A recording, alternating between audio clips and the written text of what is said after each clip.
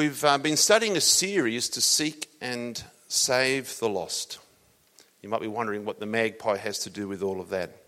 We've looked at a few different aspects of that so far. The first one was that most people don't have a correct view of God. The second being that the lost need to be unconditionally loved, as Jesus did. Last week, the lost won't come to us. We need to go to them. And the challenge this week is, are we strategic about reaching the lost? Do we have a strategy that will actually help us connect with those who don't know God and bring them closer to Him? Are we intentional about that? Or is it just something that we leave to chance and hope that it might work out? Last week, many who were here were really stirred by the Word of God and responded to a commitment to renew their passion for reaching out to those who don't know God. And there was quite a number who did that. And that was good. The Word of God had touched your heart in that way. But my question to those who responded is, well, what's your intention? What's your strategy? Where to from here? It's good to hear the Word of God, to open your heart to Him, to respond to that. But where are you going with that? Where are you going with that? Maybe being strategic isn't something you've thought about in regards to your Christian life. I've said it before, I really believe that the Christian life is not a set and forget thing. That we can't respond as people did last week and then think, well, I've done that, that's all I need to do. Consider this, God had a strategy. Right from the moment that sin separated us from God, He had a plan in place. He didn't leave restoring the broken relationship to us. He didn't say, well, you guys messed this up. You guys see what you can do to fix it. He had a plan. And all the stories and the events of the Old Testament prove time and time again that we can't do it on our own, that we need a Saviour. And the Old Testament strategically points to the coming of Jesus. Romans chapter 5:6 says, when we were utterly helpless, when we couldn't do it on our own, Christ came at just the right time and died for us sinners. That was God's strategic plan to reach out to the lost. Jesus was also strategic. In Mark chapter 1 verse 35, the Bible says, before daybreak the next morning, Jesus got up and went to an isolated place to stay. Later, Simon and the others went to find him. When they found him, they said, everyone is looking for you. But Jesus replied, I must go to other towns as well, and I will preach to them too. This is why I came. So he travelled throughout the region of Galilee, preaching in the synagogues and casting out demons. Another time in Luke chapter 13, some Pharisees came to Jesus and said, get away from here if you want to live. Herod wants to kill you. Jesus replied, go tell that fox that I will keep on casting out demons and healing people today and tomorrow. And the third day I will accomplish my purpose. Yes, today, tomorrow and the next day I must proceed on my way. Paul had a strategy, and we can read about that in Romans. He says, I want you to know, dear brothers and sisters, that I had planned to visit you many times, but I was prevented up until now. In chapter 15, he says, I've been following the plan spoken in the scriptures, where it says, those who have never been told about him will see, and those who have never heard of him will understand. Also in chapter 15, he says, I'm planning to go to Spain, and when I do, I will stop off in Rome. Sounds like a bit of a holiday plan coming together, doesn't it? And after I've enjoyed your fellowship for a little while, you can provide for my journey. And in Galatians, Paul writes to us all, and he says, let us not get tired of doing what is good. At just the right time, we will reap a harvest of blessing if we don't give up. So, bringing the lost back to God, into His presence, is a strategic thing. It's more than just, I'll see who I bump into today. Though, of course, that can be a very significant thing as well. So, my question to you is, what is your strategy? Have you thought about that? What is your intention to reach out to the lost and teach them more about God? As I was thinking about that, I think there's two aspects to that. One is that we need to have a plan of action that we can specifically do, even on a daily basis, that'll help us to be more intentional about reaching out to the lost. But I'm not going to explore that today. That's something that Pam will present to us next week. And she'll actually have some practical tips for us. No pressure, Pam. She's sitting there looking. No, we had talked about it. It's okay. It's okay. But there's another aspect of that as well where I think we need to be strategic. And this is where I want to focus on today. We need to be strategic and intentional about nurturing and developing the desire that God has put in our heart. So if you were someone who did respond last week to that renewed passion to reach the lost, how do you strategically nurture that passion? Because if that passion fades, then you're not going to want to be bothered to go out and do things through the day. I guess it's a little bit like if I have a desire to climb Mount Everest. Jane, I don't, so it's okay. Jane also looking wide-eyed. It's the first I've heard about this. Now, I can put a strategy in place that will eventually help me to fulfill that. But if I don't make plans, eventually I don't only lose the opportunity to climb the mountain, but I can lose the desire as well.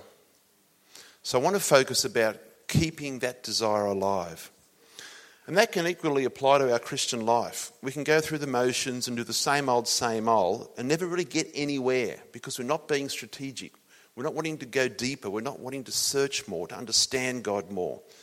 And eventually the desire that God's put in our hearts to serve him in a certain way can fade. Now, while that's applicable to any part of our Christian life, I especially want to challenge those who did make that commitment last week and responded. How do you ensure that stirring in your heart grows and stays there, that it hasn't begun to fade even in the past week? If we turn to Matthew 13, I think we can find some things that will give us further understanding. In Matthew 13, it's the parable of the sower, the man who went out scattering seeds. And typically we look at that passage and see it as being targeted to people who didn't know God and are hearing the gospel for the first time. But I think the lessons there are relevant for us all when we hear new things about the kingdom of God, or where we're stirred in a new way to understand more about the kingdom of God. So today I want to consider that parable from the perspective of those of us who already know Jesus, but have had some new understanding or revelation or calling stir within our hearts, such as that was the case last week. But it mightn't be that stirring is about reaching out to save the lost. It could be that the stirring that God's put in our hearts is in regard to looking after the poor or the homeless or supporting single parents or spending time with the lonely or visiting the sick. There's lots of things that God plants in our heart, but we have to keep that seed alive. Let's have a look at the passage. It'll be on the screen. Matthew 13, verse 1. Later that same day, Jesus left the house and sat beside the lake. That in itself was probably a very strategic thing to do, wasn't it? Because soon a large crowd gathered around him and he got into a boat. There he sat and taught as the people stood on the shore. He told many stories in the form of parables, such as this one. Listen, a farmer went out to plant some seeds. As he scattered them across the field, some seeds fell on a footpath, and the birds came and ate them. Other seeds fell on shallow soil with underlying rock. The seeds sprouted quickly because the soil was shallow, but the plants soon wilted under the hot sun, and since they didn't have deep roots, they died. Other seeds fell among thorns that grew up and choked out the tender plants. Still other seeds fell on fertile soil, and they produced a crop that was 30, 60, and even 100 times as much as had been planted. Anyone with ears to hear should listen and understand. So let's explore those 4 different scenarios and see what we can learn from each about keeping that seed alive in our hearts. Later in that chapter, Jesus explains what the parable means. And in verses 18 and 19, he says, "Now listen to the explanation of the parable about the farmer planting seeds. The seed that fell on the footpath represents those who hear the message about the kingdom and don't understand it. Then the evil one comes and snatches away the seed that was planted in their hearts." A key word in this verse is understand. Hear the message but don't understand it. And in this context, the word understand actually means an understanding that is gained through the 5 senses. An understanding that's gained through the 5 senses. Which means we have to let the Word of God, the seed that's planted in our hearts, grow through being a living experience of our daily life. If it doesn't become something that we live and we breathe and we touch and we taste and we smell and we hear, then it doesn't become part of who we are. It's got to become more than just head knowledge. It's got to grow in our heart. And if you look at the end of that passage that's on the screen now, the seed is not removed from our heart. The seed is not removed from our mind, is taken away from our heart. So that seed that God plants can still be in our mind, but not in our heart. We can be in church and we can hear a message and say, yeah, that's right, I agree. We should be seeking the lost and helping to save them. We should be doing this. Yes, I support the church when they do that. I agree with that. But if it's kept as a concept in our mind and not brought into part of our life in a practical way, then it just remains on the surface of our heart. Now, the seed was stolen by the birds on the path because it remained on the surface. It couldn't go any deeper. It's vulnerable to theft. And we can make a sincere response. But if it stays on the surface of the soil, the surface of our heart, then it will not grow. The seed has to grow into the centre of who we are and be in a position to change who we are. And we can picture the birds swooping down, just like the magpie swooping around amber and pecking up the seeds on the path. And the seeds have got nowhere to go and they're totally open and vulnerable. I want to just deviate briefly and go to a side point. And as I was thinking through this and preparing, I really felt it was right to say this. Maybe there's somebody who needs to hear. It's all about magpies again. We have some local magpies in our front tree. And when they were nesting, they would swoop. When we take our garbage bin up, we can't put it at the front of our house because we live in this tiny little roundabout and the garbage truck can't get in. We have to go about 30 metres down to where the road is straight. And that's where the houses near us put their garbage bins. So when we go and put the bin down the road, it was either a hat or an umbrella or something. You're sort of looking around for where the evil birds are. But since they've finished nesting and the baby's out and about squawking, they're quite cute and playful. And we've been giving them little bits of food from time to time, just supplementary feeding. But we find now the magpies will come right to the front door. Or when Jane came home the other day, before she'd pulled up in the car in the driveway, they were all around the car, wanting something to eat. They followed her into the back door. We can be down in the backyard watering the plants or doing something, and all of a sudden the magpies are there as well. And we give them a little bit of food from time to time. But do you know, next year when they're nesting again, they're going to be swooping us again. You cannot make friends with the enemy. You cannot make friends with the enemy. Anything in your life that is designed to steal the seed that God is planting, you can't make friends with it. And as I was thinking through this, I don't know whether it's that someone is involved with the occult, seances, Ouija boards, those things that can come across as harmless fun, but you're trying to make friends with something that is designed to steal that seed from God from you. You can't make friends with the enemy. In the second scenario, let's have a look at the explanation. The seed on the rocky soil represents those who hear the message and immediately receive it with joy.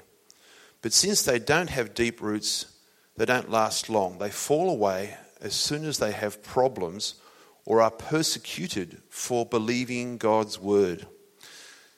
Believing God's word causes us problems in our life.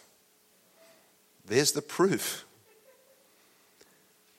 We don't think of that very often, but taking in God's word, accepting the seed that He's planting in our hearts and wanting it to grow deep in our hearts can cause problems. You might think, all I did was listen to God and responded as He was calling me, and now I've got all these problems. But God is proving the authenticity of His word, that it stands against all else. He's positioning you for battle. You know, in the Old Testament, when the Israelites turned to God, and they were up and down like yo-yos, but when they turned to God, many times He would then lead them into battle.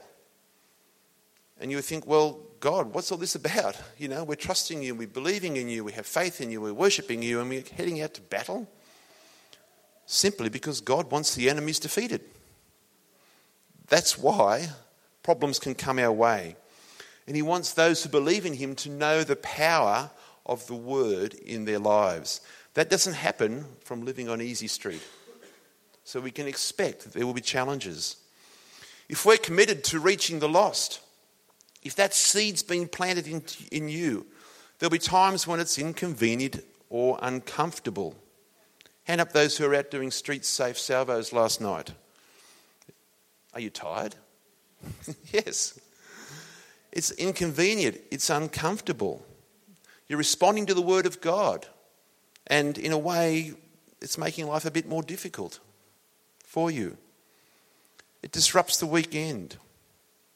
But if they abandon it because it's a bit too tough or they're a bit too tired, then that seed planted in their heart will wither in the heat of the sun. But let's not put all of our eggs in one basket. The Street Safe Salvos program is one thing we can do to reach the lost. Just one thing. Maybe the inconvenient or the uncomfortable thing for you is actually having a conversation with someone. Maybe you're a person who's a little bit shy. God's made us all different for different reasons, and you'd rather leave the talking to somebody else. Well, maybe God's prompting you to nurture that seed, let it grow a little bit deeper into your heart, and being brave enough to just go and have a conversation with someone. Now, maybe at the carols, it's while you're face painting with a young child, and you can ask that child, do they know about Jesus? There's lots of things that we can do to spread that word of God, be it uncomfortable.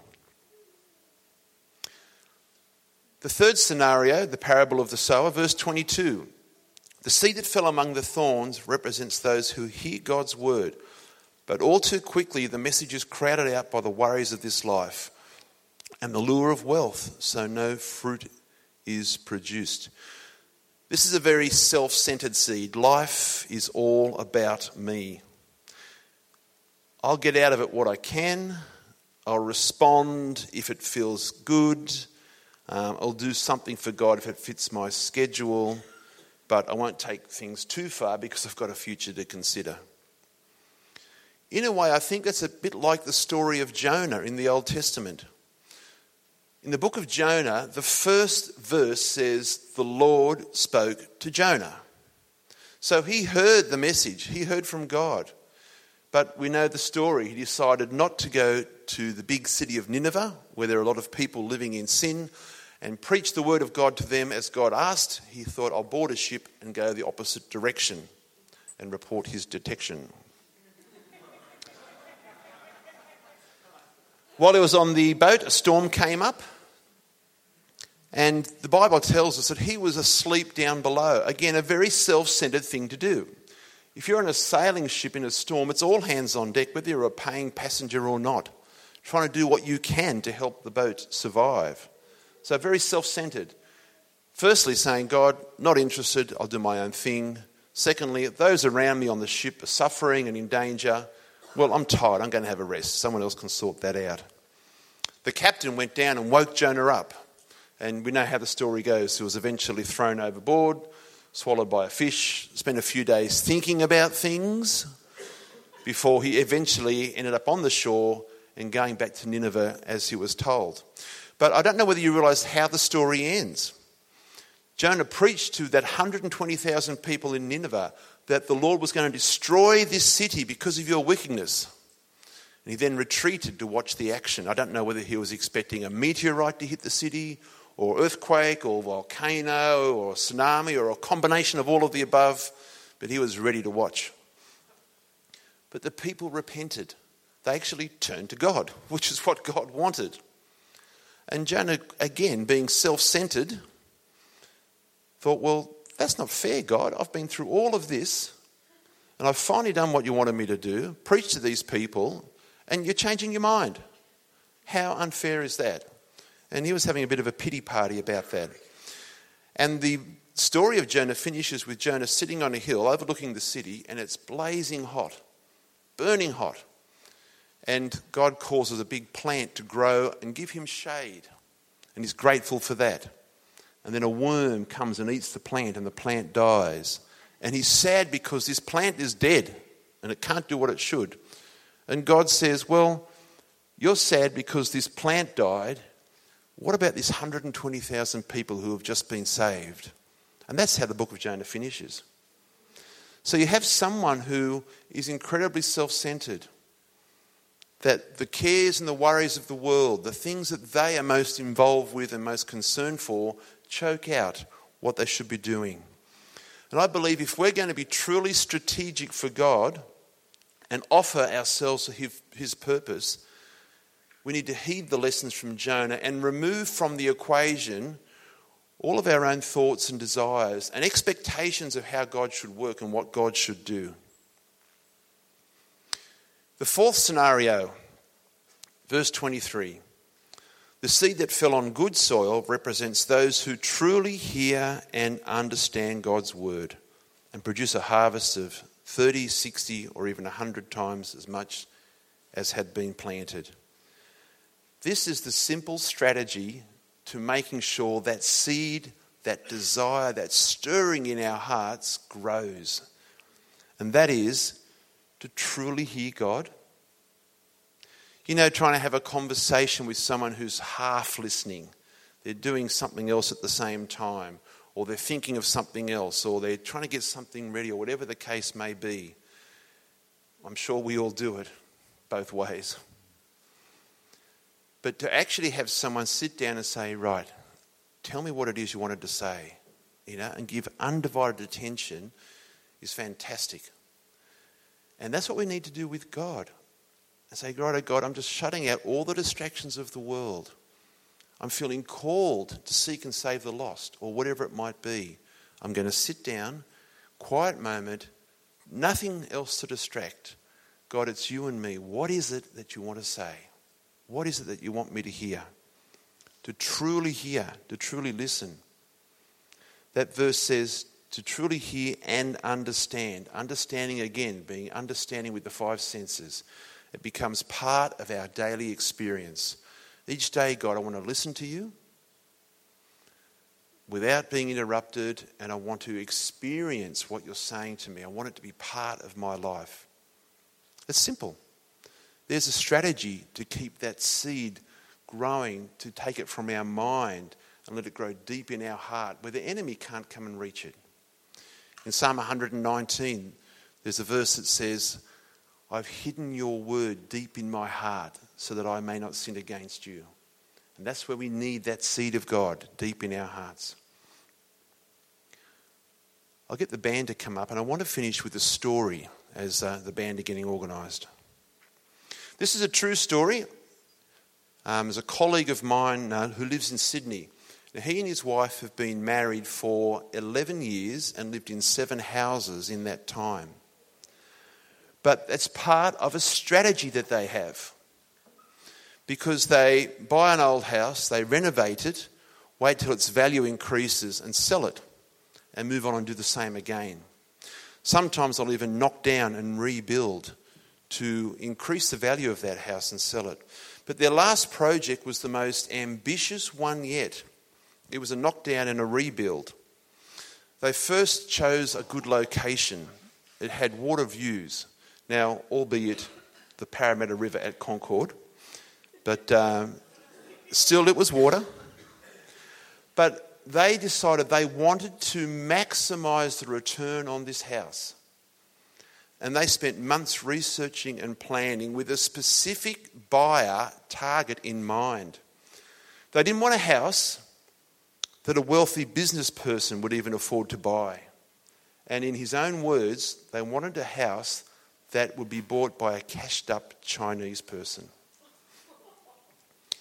They wanted to make sure the feng shui in the house, the good energy, was exactly right. I know it's not quite my thing and probably not yours either, but this was all to do with the target buyer that they had in mind. So they studied up on that. They had a path leading up to the front that had brakes to stop the bad energy going up the path. It had bends in it. They had steps leading up to the front so that the bad energy couldn't get in the house. They had mirrors just inside the front door to reflect the bad energy back out. And they'd studied all of this. They don't believe this, but they knew their buyers did. This is part of their strategy. They put a lap pool at the side. They had 5 large bedrooms so that the buyer could have the family come and stay. They had a large kitchen so big family meals could be prepared. It had a 6-metre long kitchen bench. That's huge. The house had all the latest electronic gadgets because the buyers liked their gadgets and their push buttons and bits and pieces. There was a balcony off the master suite with stunning water views of the Parramatta River at Concord. The gardens they planned and planted had the right plants. They had the right plants. They had the right colours in them. They had the right arrangement, the right feel. But they also studied what is the best time in Sydney to sell a house in auction by looking at trends over the past years. And on the weekend they chose to sell that place, over 90% of the properties that went under the hammer across Sydney sold. They hoped to make 25% above their costs. They made 50% above their costs. Just a month later, only 60% of the houses in auction sold. If they'd sold it then, they would have had a few $100,000 less. Someone who can put all that planning and strategy and energy into place for a house to make some extra dollars is very clever. But in a way, as a Christian, I feel it puts me to shame. Not that I want to do that. But in terms of, am I putting that thought and that effort and that planning and that time and energy and problem solving into reaching out to the lost? I found that challenging. But what about you? Do you find that challenging? What is it that your strategies in life are working to achieve? Are you trying to achieve maximum potential for your pockets or for your lifestyle or maximum investment in the kingdom of God? That's where we need to be putting our time and effort and strategy. Do you know, strategies work best when they're made definite plans. We can have these wonderful ideas, but until we sit down, write them, journal them, work out what it is we're going to do, what are our next steps, they really don't take much effect. And I want to challenge you this week to find that quiet time. That time just between you and God, where you're not going to be interrupted, where you can hear what God is saying to you and just journal, Lord, what is it that's the seed you've planted in my heart? What strategy will I use to deepen it in my heart so it doesn't get stolen by the enemy? How do you want me to grow and to learn, to reach and to save the lost? Wouldn't it be a shame if time down the track we're standing before God in the kingdom with a big bank balance, having lived a comfortable life, having worked to advance our career. But God says, what have you done to advance the kingdom? What time, what effort, what energy have you put into that? They're the things that last. They're the things that really count. And we need to listen to the words of God, to be strategic and see that we're doing all we can to reach out, seek, and to save the lost. Let's pray.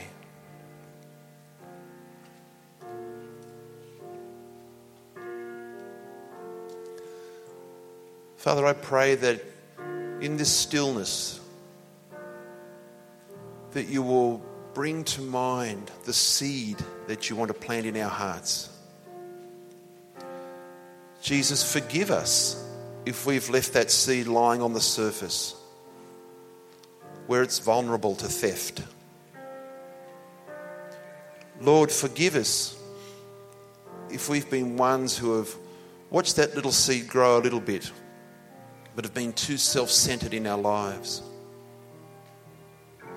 Father, challenge us anew to take hold of that seed, to allow it to grow into our hearts, where it can become part of who we are, where it can control and guide our lives.